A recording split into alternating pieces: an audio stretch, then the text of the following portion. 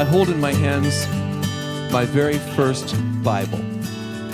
It was given to me in 1966, which tells you that I'm a very old man, when I was 6 years old.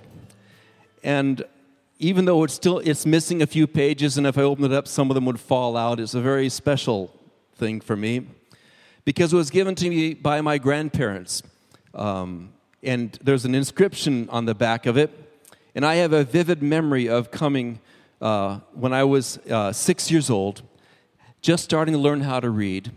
I remember certain things sort of stick in your mind. There's a couple of things that stick in my mind about this. I remember taking it to my dad, who was sitting at the dining room, the kitchen table, and giving it to him to sign. I just remember giving it to him to sign. And he wrote in it, "To Stephen from Grandma and Grandpa, October 21, 1960.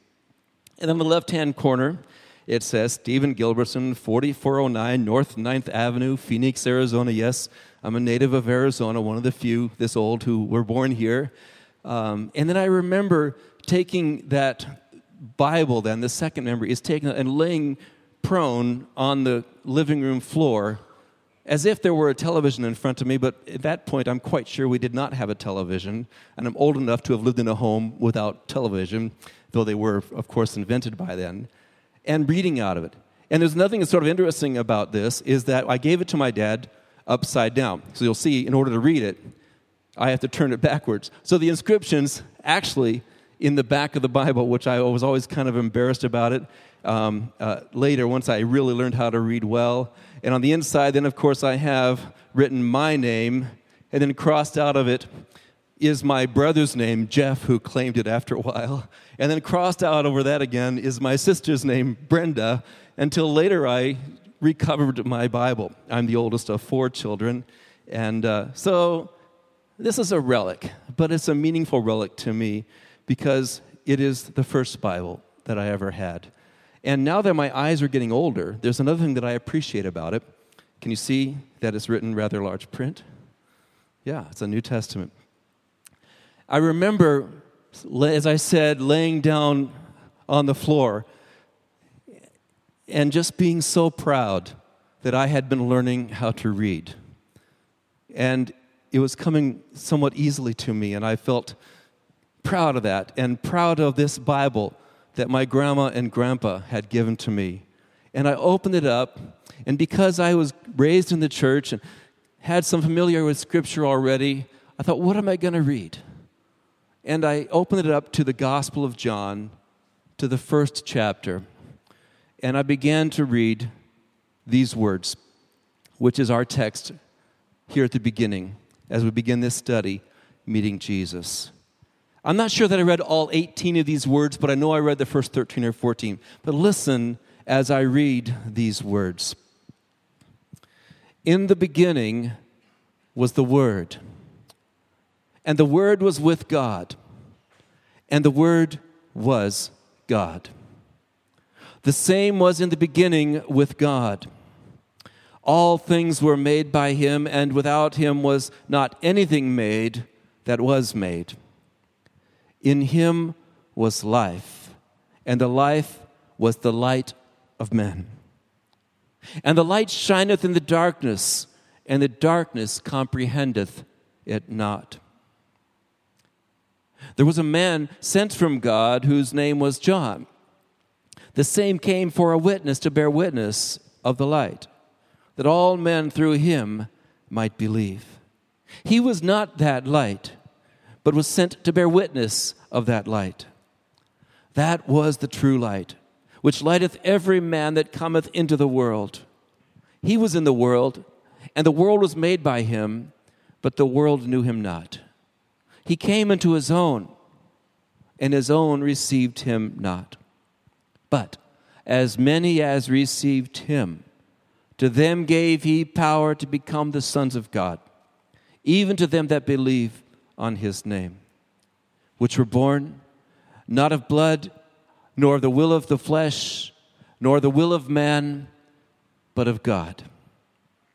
And the Word was made flesh, and dwelt among us, and we beheld his glory, the glory as of the only begotten of the Father, full of grace and truth.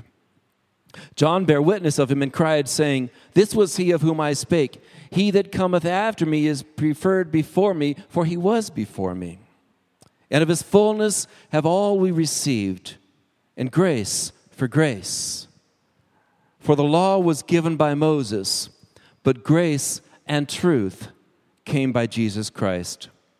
No man hath seen God at any time. The only begotten Son, which is in the bosom of the Father, he hath declared him. I've just read for you the prologue of the Gospel of John. This is the word of the Lord. Thanks be to God. The Gospel of John is a wonderful book. It has always been my favorite gospel. There's 4 gospels that talk about Jesus, and perhaps because of it having this early memory for me, that's why it's so significant to me. I don't know if you've read the Gospels, but I hope you will. In fact, it would take you an hour and 42 minutes to read the Gospel of John this week out loud. I can prove it to you because I have a recording of it, of the Gospel of John, not read by me, read by a professional, and they read, of course, very slow, an hour and 42 minutes. About the length of watching a movie, right? About the length of watching TV or watching the news 3 times this week. Probably more time than you spend on the road this week. I want to invite you and ask you to take some time over the course of these next few weeks to read this Gospel of John. It's a beautiful and simple and poignant book. When I was in junior high school, I was a part of a Bible memory reading program, and we were required to memorize about 12 verses a week for about 12 weeks, a lot of verses. And I remember in particular, one year when I did that, when all the verse readings that we had to do were out of the Gospel of John. Oh, I'm so grateful.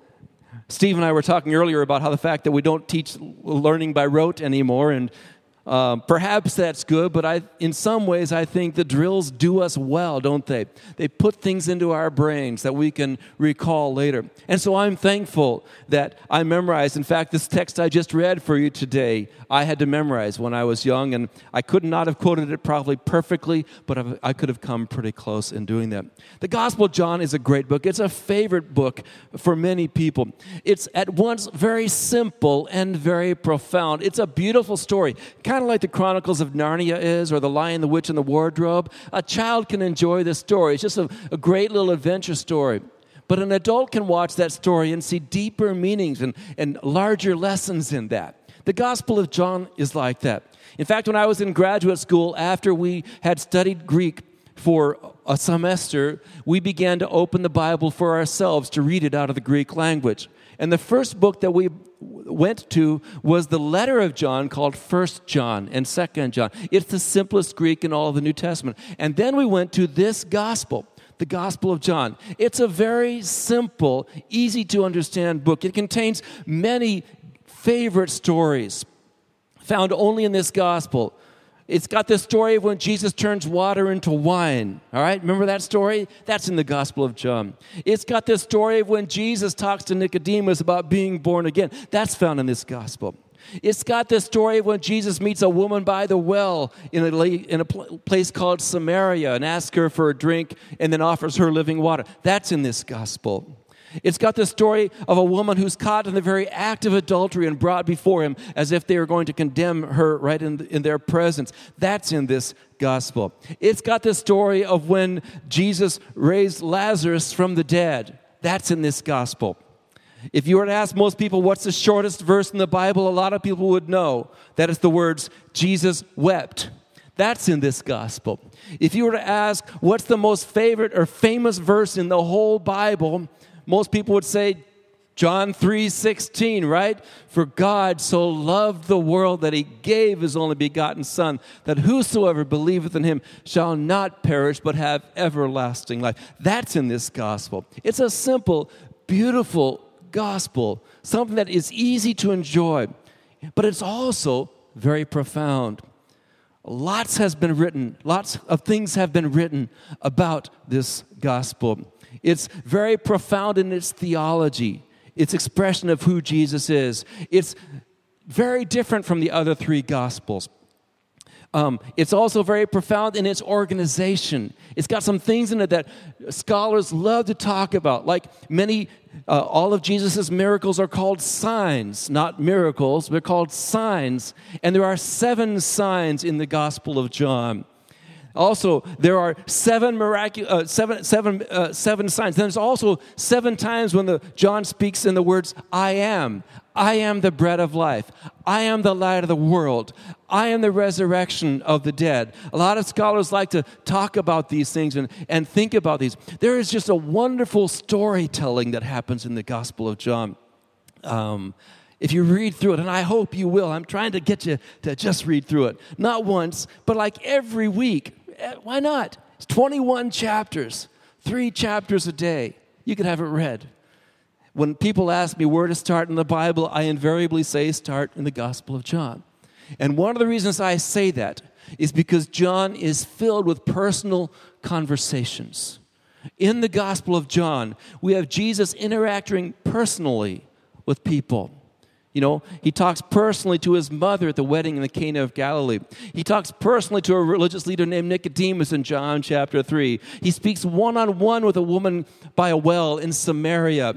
He talks to a man sitting by a pool who's been lame for 38 years. One-on-one, he speaks to them. See, when Jesus comes, he doesn't come simply as a concept to be studied, but as a person to be responded to. So the Gospel of John is a wonderful book, and these first 18 verses of the prologue are powerful and poignant. I'm tempted to really dig into this, but I'm just not going to do it today because it would be beyond what we have time to do exactly. But I would like for you to think of these verses around 3 questions that we're going to take a look at today. The 3 questions are, who is Jesus? Why was Jesus here?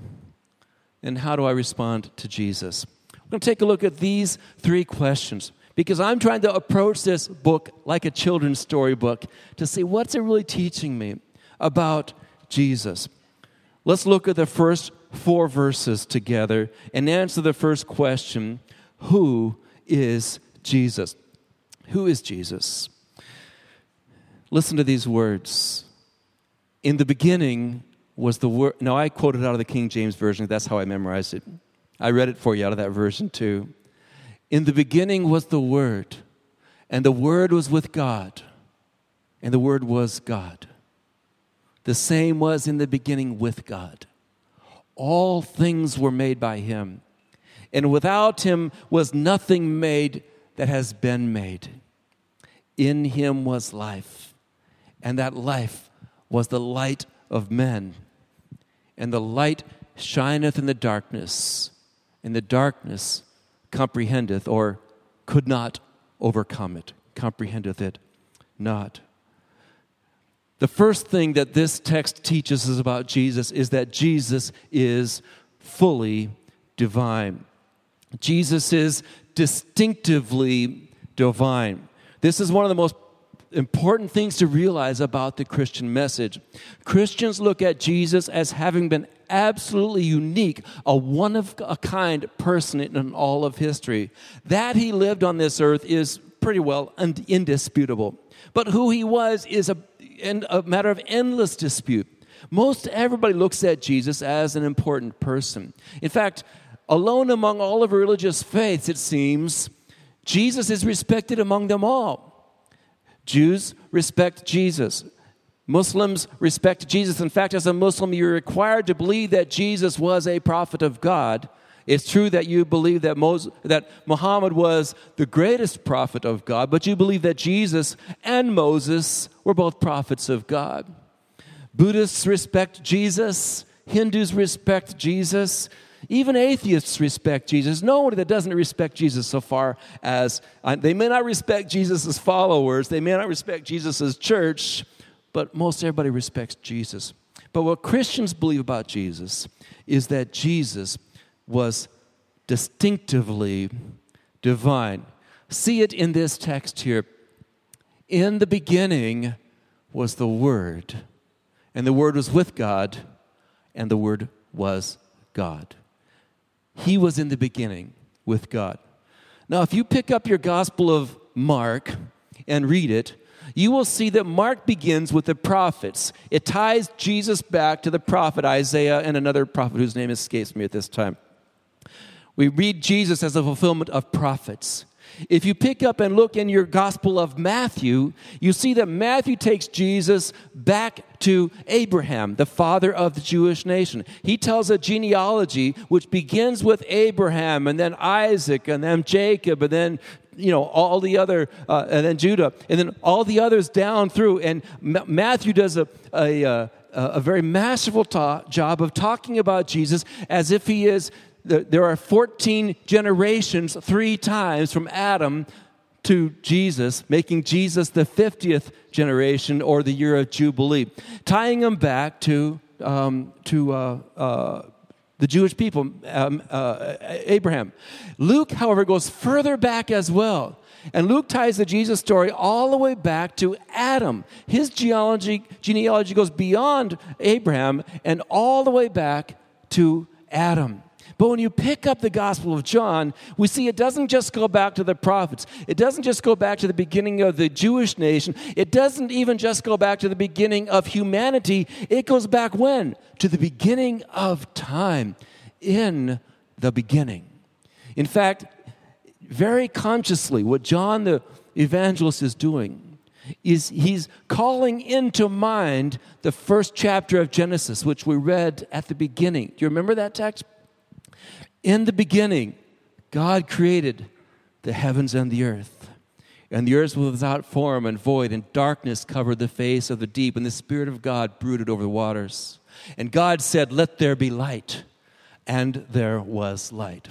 If you were to take that passage and put it next to John 1:1-3, you'd see some very obvious similarities. First of all, the obvious, in the beginning. John is trying to say that Jesus wasn't just the greatest Jew that ever lived. He's not just the greatest human that ever lived, that he is in fact God in the flesh. And in the same way that God said, "Let there be light," Jesus is called the Word, which is something that you what? You say. And in the same way that darkness was scattered and light came into being when God said, "Let there be light," John is saying to us that the darkness cannot overcome the light, that he brings light. In fact, this scripture teaches us that Jesus is himself the agent of creation. Jesus is fundamentally unique in all of history. He is distinctly divine. Now, I know that this can be controversial, and sometimes we're ashamed about it, but it's just the truth. Jesus was unique in all of history. But he wasn't just divine. Secondly, it teaches us that Jesus is radically human. Verse 14 says, "And the Word was made flesh and dwelt among us. And we beheld his glory, the glory as of the only begotten of the Father, full of grace and truth."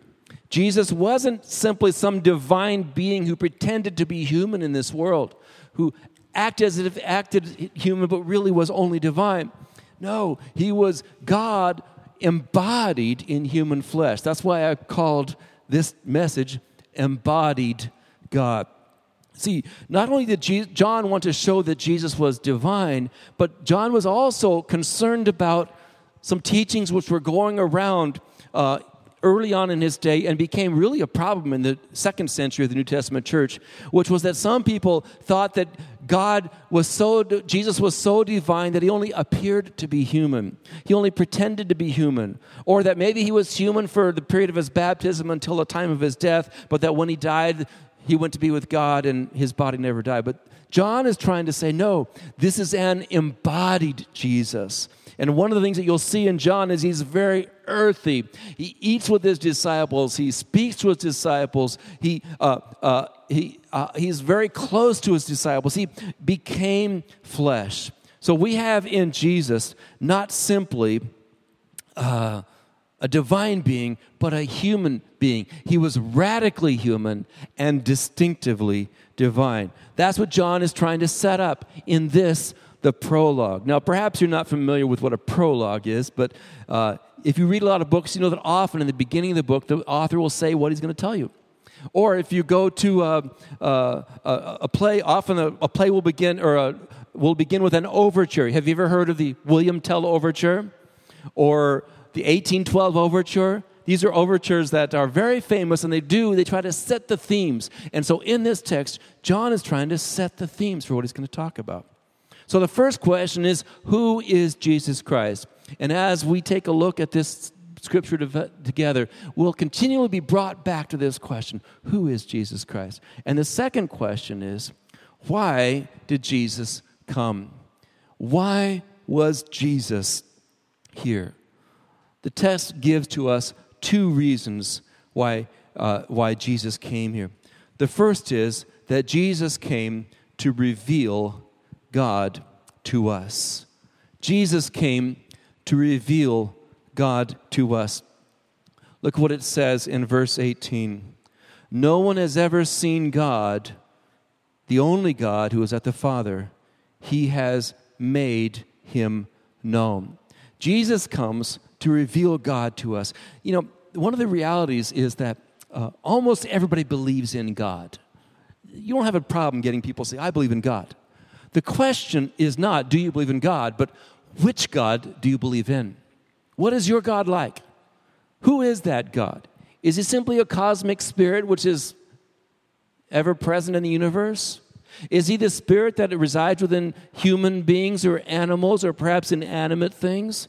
Is that who your God is? Who is your God? For Christians, their God is Jesus. We see Jesus, that's who God is for us. He's the one who is the physical representation of God. He is God with skin on. I remember when my daughter was very small, about 3 years old, and we lived in Indiana at the time, and they have some rather frightening storms sometimes that would go on, and she was in the bed sleeping. In fact, she was probably still in the crib at this point. We kept our kids in cribs as long as possible till, because it's kind of nice, But in any case, she may have been in a small bed by now, but she was frightened by the lightning and the sound of all of that, and she gets that from her mother. I remember, it was so funny to me one time. She loves storms, but we were upstairs in this old farmhouse over 100 years ago, and the lightning and the thunder was really loud, and Donna loves that stuff. She just loves that. But then it got to be just too much, and wouldn't you know it, she starts, and we already have a child, she starts to go downstairs and say, I'm going to sleep on the ground, on the floor level, where I'll feel safer. I said, Donna, your baby's upstairs. Aren't you going to, she was afraid. Anyway, my daughter was kind of afraid, and I remember going in there to try to comfort her and encourage her during the middle of one of these storms, and I said something stupid like, Jesus is with you, right? That's not stupid. It's true, right? Don't worry, because I was not going to stay with her all night. I'm not that caring of a person, And I said, don't worry, Cayenne. Jesus is with you. But she said to me something I've never forgotten. She said, but I can't see him. I can still remember that in that little tiny 3-year-old voice. But I can't see him, And I thought, well, that's right, you can't see him, but he's here. Well, that's what Jesus was for us. We know about God as the creator of the universe. Everybody knows something about that. But Jesus is God with skin on. God with us. So we want to know what God is like? Look at Jesus. See him suffering on behalf of those who suffer. That's what God is like. You want to know what God is like? Look at Jesus. See him angry with self-righteous people who think they've got it all figured out. That's what God is like. You know what God is like? Look at Jesus. See him taking care of the sick and the poor and the hurting and the suffering and those in jail and caring for the least of these. That's what God is like. Jesus came to reveal God to us. We know what God is like because of Jesus. All right. Secondly, Jesus came not just to reveal God to us, but also to reveal grace to us. To reveal grace to us. Look what it says in verse 14 through 16. And the Word became flesh and dwelt among us. And we have seen His glory, the glory as of the only Son from the Father, full of grace and truth. And then in verse 16, for from His fullness have we all received grace upon grace. For the law was given through Moses, but grace and truth came through Jesus Christ. You see, Jesus didn't just come to reveal God to us. Jesus came to reveal grace to us. In fact, in many ways, the whole human story is God's great experiment of showing on the greatest canvas of all, His grace. Grace comes through Jesus. What does that mean? Well, grace means those things that God has given to us which we could never earn and did not deserve. The morning sunrise, a gift of God's grace. Your health and natural abilities, a gift of God's grace. Your family, a gift of God's grace. The beauty of our world, a gift of God's grace. All are gifts of God's grace. We did nothing to earn them or to deserve them. They're free gifts of God's grace. These are evident, but God's grace is especially revealed through the coming of Jesus. You see, we are told about it here in this story when it says Moses gave the law, but Jesus gave us grace and truth. What does that mean? Very simply, the law told people what they had to do to be acceptable to God, but Jesus brings a whole new era. Jesus tells us what God has done to make us acceptable to God, what God has done for us. You see, law tells you what you've got to do. Grace tells you what Jesus has done. The difference between understanding the truth of Christianity and simple religiosity is religiosity asks the question, what do I have to do to gain God's favor? Grace says, and true Christianity says, I accept what God has done for me to show me His favor. It's the difference between the word do and the word done. Well, what is it that God has done for us? Well, later on in this text, we see that John, the evangelist, the baptizer, looks at Jesus and calls Him the Lamb of God who takes away the sin of the world. You see, Jesus became a sacrifice of grace to take away our sin. It's as if there's a huge chasm that exists between humanity and God. It's a chasm that exists because humanity has turned their back on God. We try to reach back across it, but we can't because of our sinfulness and our selfishness. But God Himself has reached across it through Jesus Christ. Jesus Christ came to bridge the gap made between us and Him by our sin. He bridged it through giving His life. Well, there's a third question. Jesus came to reveal God and to reveal grace. And the third question is, how do I respond to Jesus? How do I respond to Jesus? You cannot remain neutral about Jesus. Do you know this? You cannot be neutral about Jesus. Any human being, you cannot be neutral about them. There are three responses that I want to share with you. First of all, some people choose to reject Jesus. Verse 11 says, He came to His own, and His own people did not receive Him. There are some people who refused Jesus. His own people refused Him. Not all of them, but some of them, especially the religious people among them, they refused Jesus. His own people rejected it. And there are a lot of people that keep Jesus at an arm's length. But you see, Jesus is not willing to be at an arm's length to us. Really, in the Bible terms, Jesus is like a bridegroom who has offered to us a relationship like marriage, and it's up to us as to whether we will respond. You know, I don't know why anybody would ever ask his wife to marry him in the midst of thousands of people at a ball game. Maybe some of you have seen that. I don't know why anybody would do that. But wouldn't it be awful if a girl said no in the midst of all those people? There's only one appropriate response. It's the response of yes. And that involves a commitment of a whole life. But some are not willing to do that. They reject Jesus. The second response, there are those who receive Jesus. John 1:12, but as many as received them, to them he gave the right to become children of God, sons of God. Yes, to those who believe on his name. Here we see the first evidence of what is a very important word in John. It's the word believe. We think of the word believe and we think of mental facts, like I believe the Cardinals are a good football team or whatever, or I believe that Abraham Lincoln lived, mental facts. But Gospel of John does not speak about belief simply as holding facts as true in my mind. He talks about believing into, just as every one of you believes in the chair you're on right now. You believe in it, and I know you believe in it because you sat in it. You entrusted yourself to it. To believe in Jesus means to entrust yourself to him, or to say yes to his marriage proposal, if you will. I can receive Jesus. And then there's a third response that we don't have time to talk about, but we see it later in this book, and that is this one. I can investigate Jesus. I can investigate Jesus.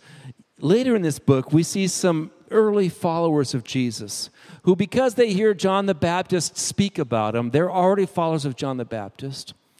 They hear him talk about it, and they begin to look at him. They want to say, Master, where are you staying? And Jesus says to them, come and see. And Jesus gives us that invitation too. Sometimes we just need to take a look and explore and investigate Jesus.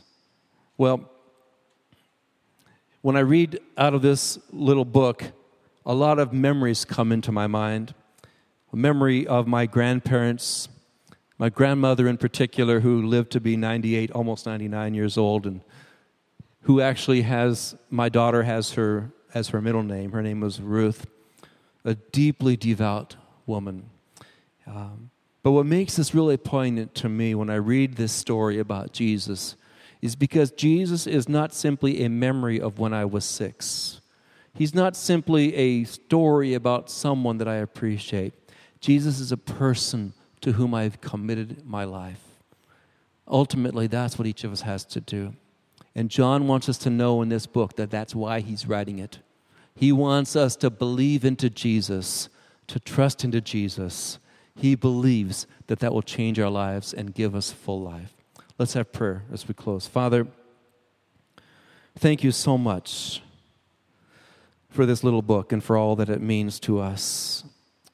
I pray that you'd help us to be responsive to this Jesus who gave his life for us, especially as we think of it represented in the bread and the cup, representing his body and blood, which we receive by faith.